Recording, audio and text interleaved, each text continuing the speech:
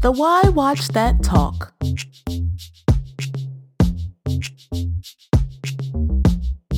We've reached the point at Why Watch That where, I mean, at this point, is there anything too tough for TV? Nothing's too tough for TV. It has determined to be the long-standing, everlasting, ever-growing, and ever-annoying thing to keep up with here at Why Watch That. Just sucks the years right off the face. Yeah, and don't go on vacation. And don't go on vacation because there's no way you're going to survive the titillating toughness of TV. Maybe that should be the title. I don't know. Wow. We're going to talk about TV, folks, as we always do here at Why Watch That. We've got, yes, the series premieres, season premiere, season finales where people are dying, apparently, on these shows. But first, let's start with the series premiere portion. Clique, which is a new show on Pop. I know you guys don't watch Pop very often, but you should. Yeah. Because it's got shows like Clique. Yes. On it. And one of your favorites. Really? Oh, and of course, we're talking about Schitt's Creek. I wasn't going to say it, but you did. Shame on you. It's SCHITT. I forgot. Thank you. That's right. Clique is new on Pop. It's already renewed for a second season across the pond. It's just like 6 episodes, and you can watch it. Tell us a little bit about it, Critic. Well, there's Georgia and Holly, and they've been best friends since the age of 11. Now they're 19-year-old first years at the same college in Edinburgh, Scotland. Holly's the serious one, and she's very smart. In contrast, Georgia's the outgoing devil-may-care free spirit. So when Holly decides to enroll in an economics class taught by the straight-talking Jude McDermott, Georgia just follows along. Hey, I'm going too. Now, this is no ordinary class because Jude uses it as a way to mine for talent. For female students who stand out in the class, there's a chance at an internship at the company Jude co-founded with her brother Alistair, and it's called Solister Women's Initiative. Yeah. Now, Solister is a big deal in the financial world, so competition's fierce. Now, the key to being offered an internship is to ingratiate yourself with the clique of interns already at the company. Oh. And to Holly's surprise, that's exactly what Georgia does. Oh, of course she does. Holly can't believe that Georgia would do that, especially since Georgia wasn't interested in the class in the first place. Now, Georgia tells Holly to stop being so jealous.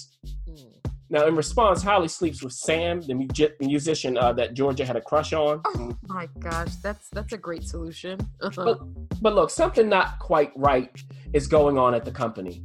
There are all kinds of signs that dangerous things are afoot, signaled most notably by the tragic end of Faye, one of the company's star interns. So after Georgia becomes the first student in the new class to earn an internship, Holly becomes concerned for Georgia's safety. Okay. And then Holly becomes the second student to earn an internship, of course, by piquing the curiosity of Jude. So the question is this. What will Holly find out about the company now that she's an intern? And what's the real reason behind her concern? Does she really care about Faye's terrible end, which she discovered along with the clique's illegal immigrant driver? What? Does she really care about Georgia? Or is she just out for herself? Also, what's going on with Jude and her brother? And what's going on with a seemingly unstable guy who works at the company and who warns Holly to stay away? He had similar warnings for Faye. And what's going on with fellow student Elizabeth, who knows everything about the clique and seems to be just within earshot at all times? Now, watching this show, everyone, it's like watching The Craft if the characters were in college instead of high school, and if you didn't know that they were witches. Okay. Okay. In this show, the characters act concerned and mysterious and all, but it's not quite clear why. And of course, Holly has this mysterious past that she's been hiding ever since Georgia became her only friend. Okay. Now, I'm sure that the creator, Jess Britton, would say, hey, that's the point. But here's my problem. Not knowing exactly what's so special about Georgia and Holly makes it hard to understand why the Clique, which is this group of model-esque and observant females, and along with not just them, along with Jude and her brother and the males who work at the company, why would all these people even care about them? I mean, yeah, Georgia's fun, Holly's smart, and supposedly they look the part, but everything happens too quickly for that to be enough. Now, as you mentioned, Ref, there's only 6 episodes in the first season, and Pop has made them all available in their app and on demand, so that's something. Also, they are effective at making you feel the tension. But again, what's the foundation for that tension? They'll probably get to that, of course, but they should have started with it. Ooh, okay. Smackdown on the Clique. Season premiere of Patriot. It's back on Amazon, season 2. Yeah. Now, remember, this is not a Patriot that we all want to, betray. You want to keep on this Patriot's good side, from what I understand. Yes. But we're back for season 2. Yeah, and it picks up right where season 1 left off, as State Department intelligence officer John Tavner has to decide whether to give up on pursuing the money that Luxembourg police detective Agat, I think is how they say it, Agat Albans, confiscated from him. Now, if he decides to give up, then he'll be free from the burdens of his job in the pursuit of the Luxembourg police. But he'll also leave out in the cold his congressman brother Edward, who's currently being held hostage, or so he thinks, his father Tom, who's also his handler, and his country. After all, the whole point of getting the money is to be able to deliver it to the right people in order to avert nuclear proliferation in Iran. Hey. Oh, now this is 2017. Keep that in mind. So what do you think John decides to do? Oh, who knows? And that decision leads to further and further complications, including kidnapped children, letting his wife in on what he really does for a living. Guess he's not really a materials engineer at that industrial piping firm. Having to deal with his drug-addicted boss at the firm who never liked him because obviously he can't do the job. And his boss now has an axe to grind with him after the ridiculous events of season 1. He has to leverage the overeagerness of his coworker at that firm and who's supposedly his friend. And this guy is now entangled in this plot. He's got to deal with the appearance of his mother, who's a high-ranking government official. And with all of this, he's got to try to stay not only awake, but also alive long enough to bring everything to a satisfactory conclusion. Now, look, if you're thinking, Right, exactly. This is the kind of show that might be for fans of the Coen brothers. It is a very dry, very offbeat sense of humor, and non sequiturs abound. Also, while the lead character, played by Michael Dorman, can't ever catch a break, he always manages to remain calm about things, detached even. And like him, there's a matter-of-factness about everything here that provides a nice contrast to the complete craziness of the story. That's how it generates its humor. However, I will say that there's a lot of meandering going on. So if this show doesn't click with you after about 2 or 3 episodes, move on. For those who find themselves intrigued and amused by it early on, though, you'll probably feel like you've discovered something, an imperfect something, but just know that it's going to take you down a wormhole with no end in sight. Oh, I don't like worms. Moving on to season finales, The Deuce. It's one of my favorite and not favorite titles of a show. It does sound like a very absurd comedy. But it's not. It's the total opposite. Remember, this is on HBO. It's already been renewed for a 3rd season, which will be its final. And instead of it being in the 70s, it's going to be set in the 80s next year. But for right now, we need to say ta-ta to the deuce. Yeah. And flush that one away. Yes. Okay. Hey, look, moving on. By the end of the second of the 3 seasons, as you said, of the Deuce, things are looking up. Okay. And looking down. Oh. It's the late 1970s, and the pimps are finding themselves on the outside looking in as pornography begins to take center stage. The mafia has its hands in more and more ventures, and the officials in the New York City government and the heads of the police want to clean things up. But can everybody get what they want? And amidst it all, the nightlife in New York City is exploding. But what about our cast of characters? How have they fared? Well, for former prostitute Candy, played by Maggie Gyllenhaal, who delivers a multi-layered performance. Her gambit as a director of a new kind of porn film has paid off. She's getting a taste of mainstream success that she doesn't want to let go of. But she has a son back home who lives with her parents, so how does that impact him?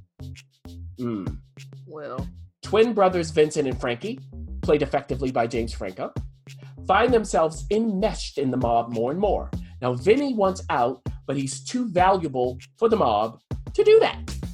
He also wants to be able to do his late night thing and maintain a family at the same time.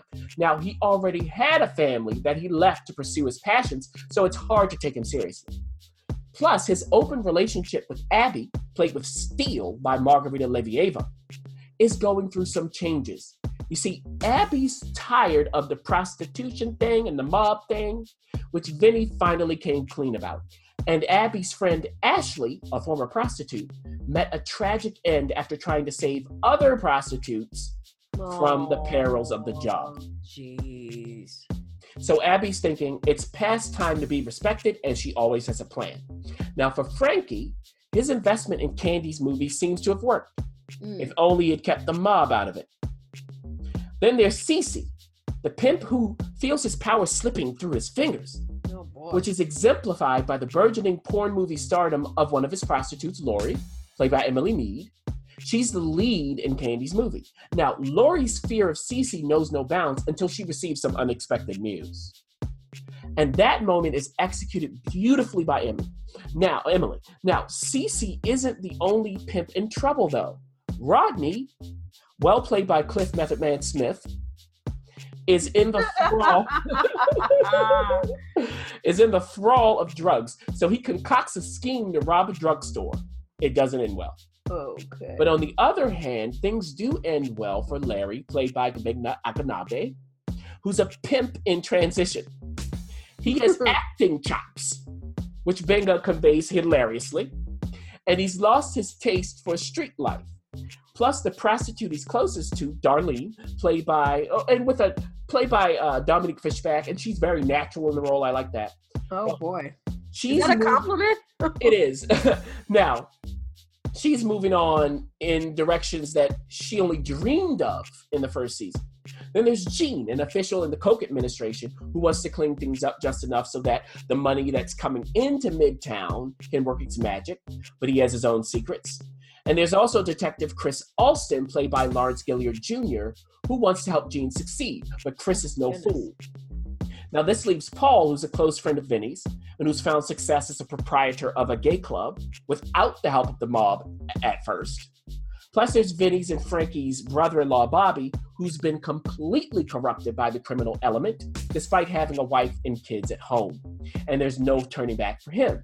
So overall, The Deuce has made significant progress narratively, and it will continue to do so as it moves forward, as you said, into the 80s in its next and final season. Now, as a viewing experience, it's good if you don't mind the subject matter. However, I will say that sometimes it's too focused on authenticity at the expense of the immediate conflicts. But again, that's sometimes because, on the other hand, there are plenty of moments when authenticity and committed performances meet, and that's when it's at its best. Well, I'll leave you to that. Moving on to Kidding, which is on Just Kidding. No, Kidding. Kidding. On Showtime, renewed already for season 2. Yeah, this is Jim Carrey's Kidding. And it's a very creepy Mr. Rogers, I hear. Just Yes. extremely creepy. I don't know why I can't commit myself to watching this. He just really creeps me out. But you did. You watched all 10 episodes, and I'm sure you're going to give us the lowdown. I'm kidding. Yeah, and by the end of season 1, beloved children's TV program personality Jeff Picarillo, whose stage name is Mr. Pickles, still can't. That's even worse. I'm sorry. Well, look, he still can't catch a break. Of course, he's still coping with the death of one of his twin sons, and his ex-wife is very serious about taking things to the next level with her super great boyfriend. While his girlfriend dumped him after she survived a very real cancer scare.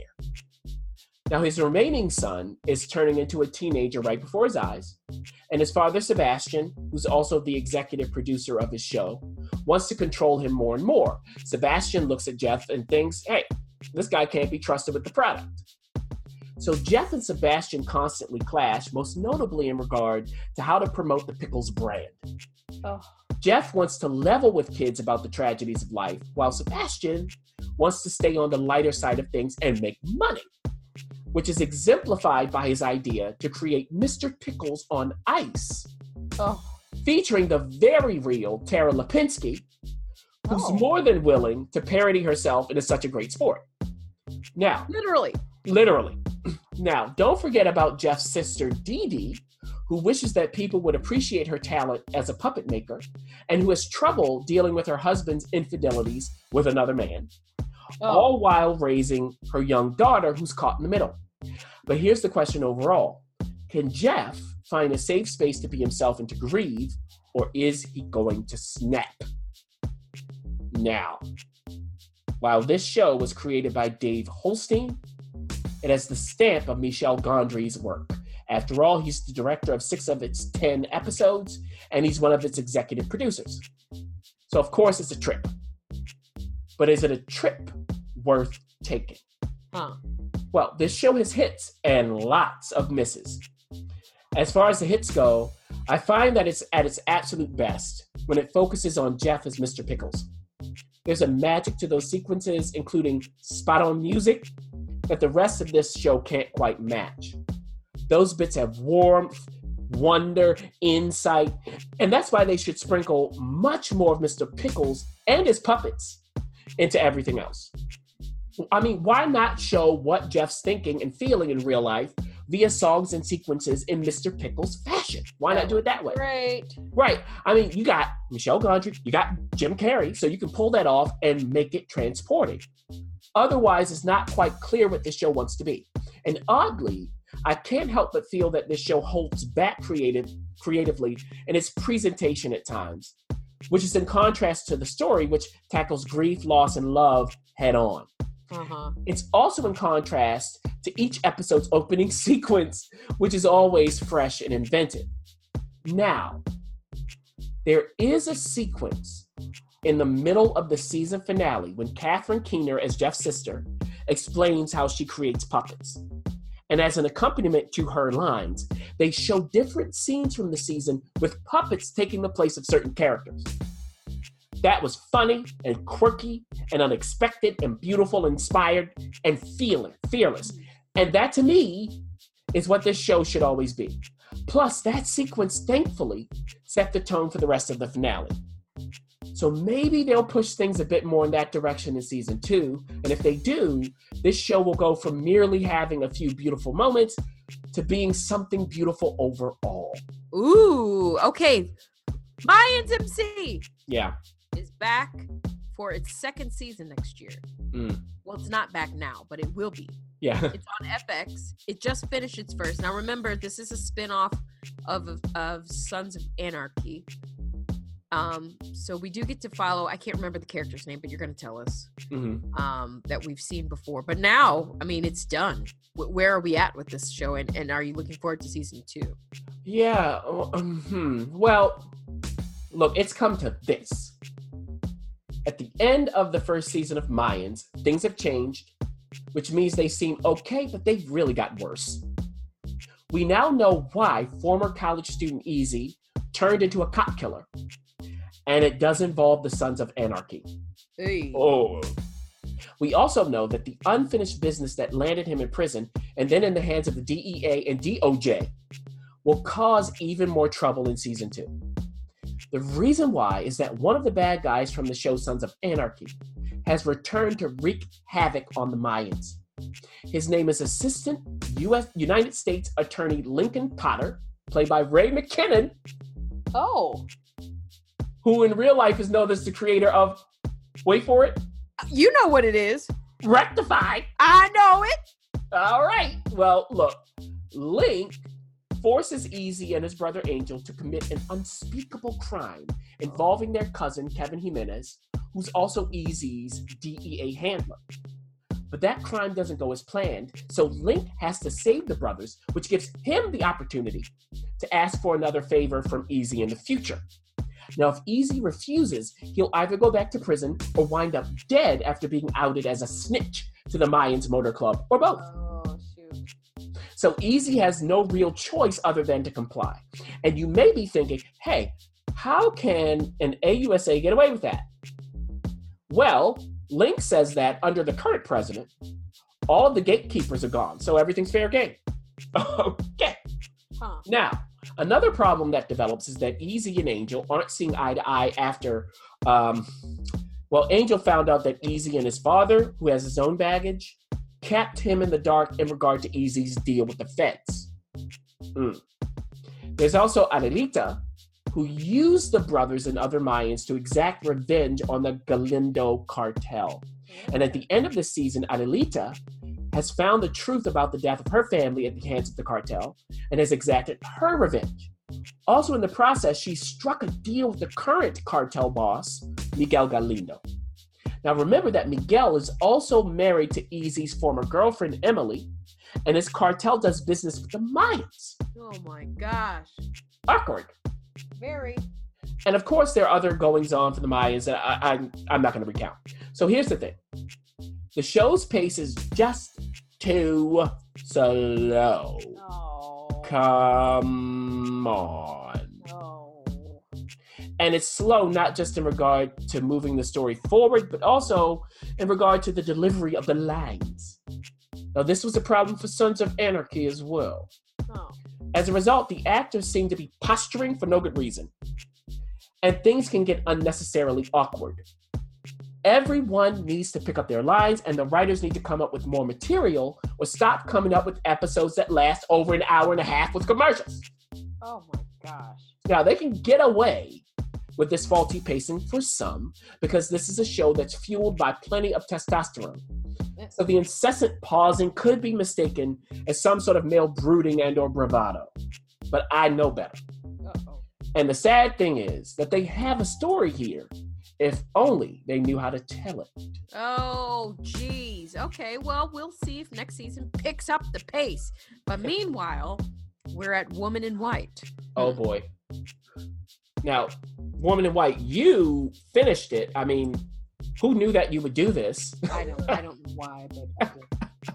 Now, I started it. We talked about it not too long ago, and now it's finished. It will be finished soon on PBS in a couple of weeks.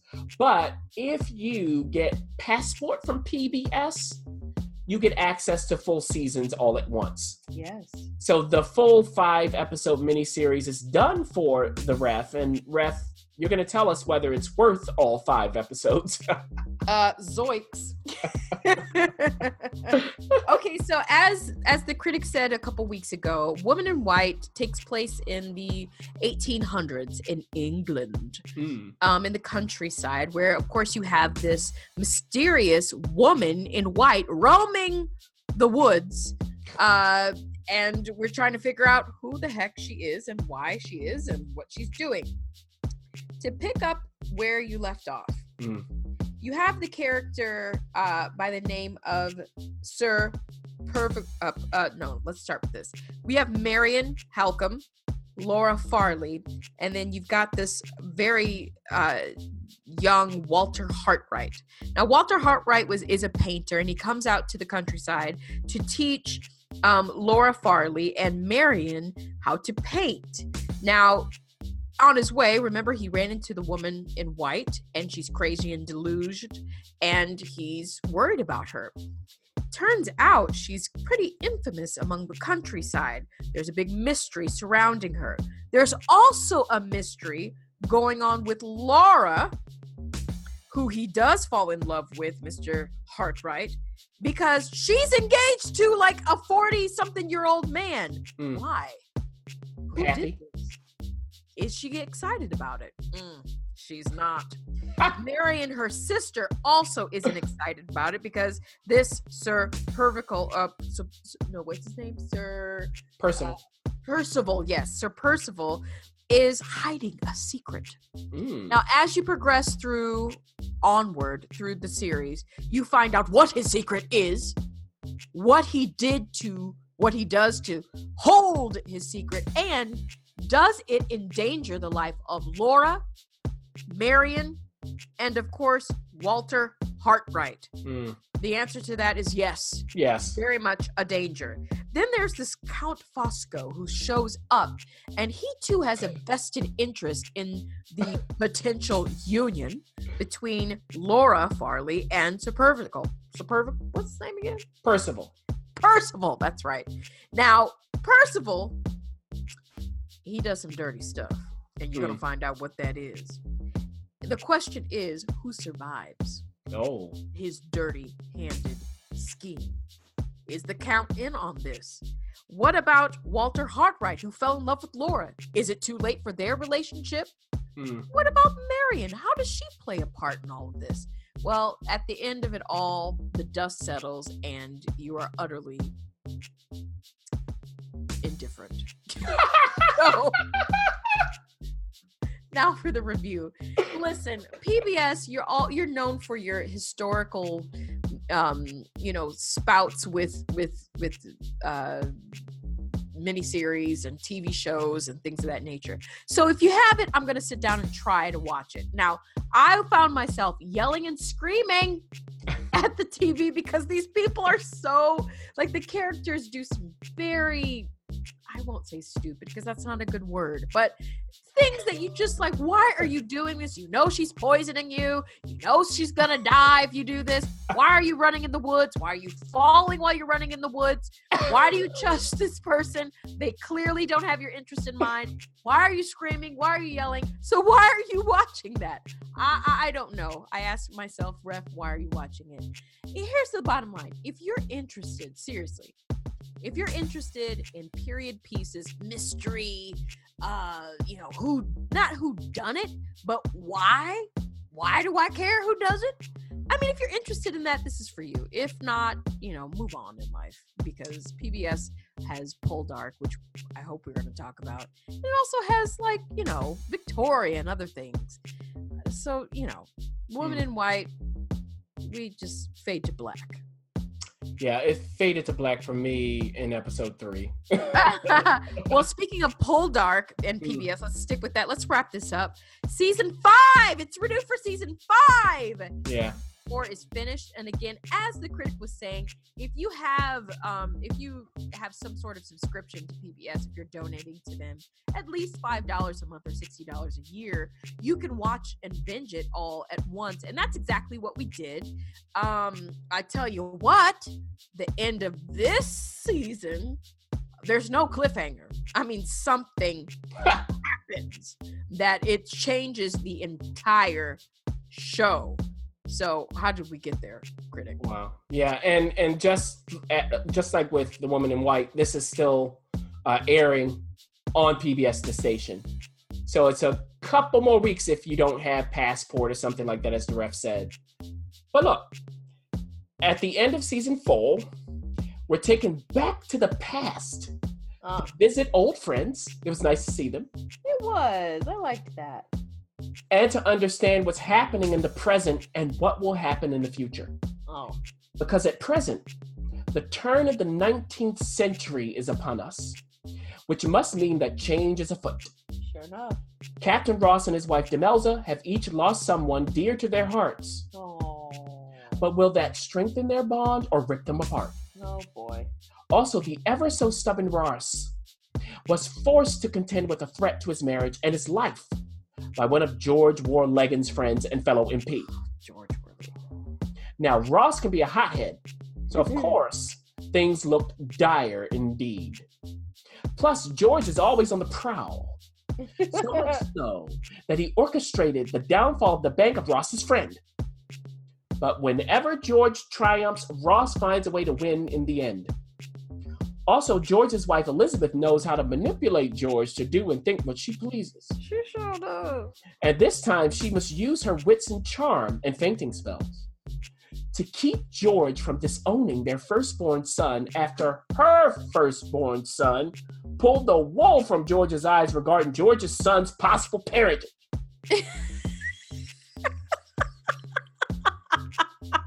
Now, Elizabeth's up to the challenge, but her schemes on that count may prove to be her undoing. Uh-oh. On the happier side of things, though, the good Dr. Dwight and his wife Caroline weathered a terrible storm and now wish to grow their family again. Oh, I was so happy about that. Yeah, can we leave them alone, by the way? Please, let these people be happy. Dwight's been through so much. I love Dr. Dwight. Leave him alone. Leave him alone. And speaking of leaving people alone, the pitiable Morwenna Oh my gosh. and Demelza's ever so patient and optimistic brother Drake have finally found their way to the marriage altar after a supposed tragedy occurred. Mm-hmm. You know what? I almost clapped after I saw that. I was like, giddy up, horsey, giddy up. No more sniveling from someone anymore. And there's always Ross's servant, Prudy, who can barely contain her exasperation in the face of the vicissitudes of rich people's problems. Even still, for the season to come, after this season's conclusion, which might shock some viewers, oh my goodness, the stage is set for a new kind of battle between Ross and George, and this might be a battle for the ages. Listen, if I were Ross, I just would slowly back away. George is unleashed. So what did you think overall, Ref? You know what? You know. Listen, listeners, I know we talked about Women in White and I was not very kind to it. It's because of shows like Poldark and, you know, obviously Victoria, but Poldark is just one of those sneaky shows that the first couple episodes of the first season, you're thinking, what am I watching? What is this? I see one more strand of hair blowing. We have to look over these clips one more time. Like, stop it. But it really, truly has grown on my heart. And I really think, listeners, that if you're interested in the merry mesh between soap opera or a historical soap opera, that's basically what it is. Yeah. You will enjoy Poldark evermore. Now, if you want to, say you're not interested in getting like a passport, a PBS passport pass by donating. And remember, that's tax deductible. But if you're not interested in doing that, you can go to Amazon if you have Amazon Prime, and you can catch up on all 3 seasons of Poldark currently. And season 4 will come probably sometime in the spring. Mm-hmm. So if you're interested in dabbling a little bit, go to Amazon Prime. Start there. Yeah. And, you know, we are so in sync on this show. And look, the thing is, it's obstacle after obstacle after obstacle for Ross and Co. That's what it is. And then you got George, who's going to make them earn every scrap of happiness they can find. Oh, yes, it is. And I don't know what's going to happen in the next season with him. I mean, really. Know what? It's going to, that actor has to have high hopes. He's going to have so much fun. He's going to grow horns. Okay. Now, the great thing is this. The writers of this show, they have a cast who's going to go wherever they want to take them. And they're going to do it without question. These people go, oh, you wrote that? Fine by me. It's fine. And that's what makes it so entertaining and watchable amidst all of the ridiculousness. This is what they do. They make you want to get on a horse. Yes. And ride across the English open spaces by their side. Yeah. I'm going to grow my hair so I can whip with them. You know what? Whip your hair back and forth. Giddy up, giddy up. Now, listen, listeners, as I was saying before, listen, by this time every year, we're always overflowing with TV. So guess what? You know what you need to do. Why do I have to keep reminding you every week? Don't you let that TV get you, girl. You get that TV.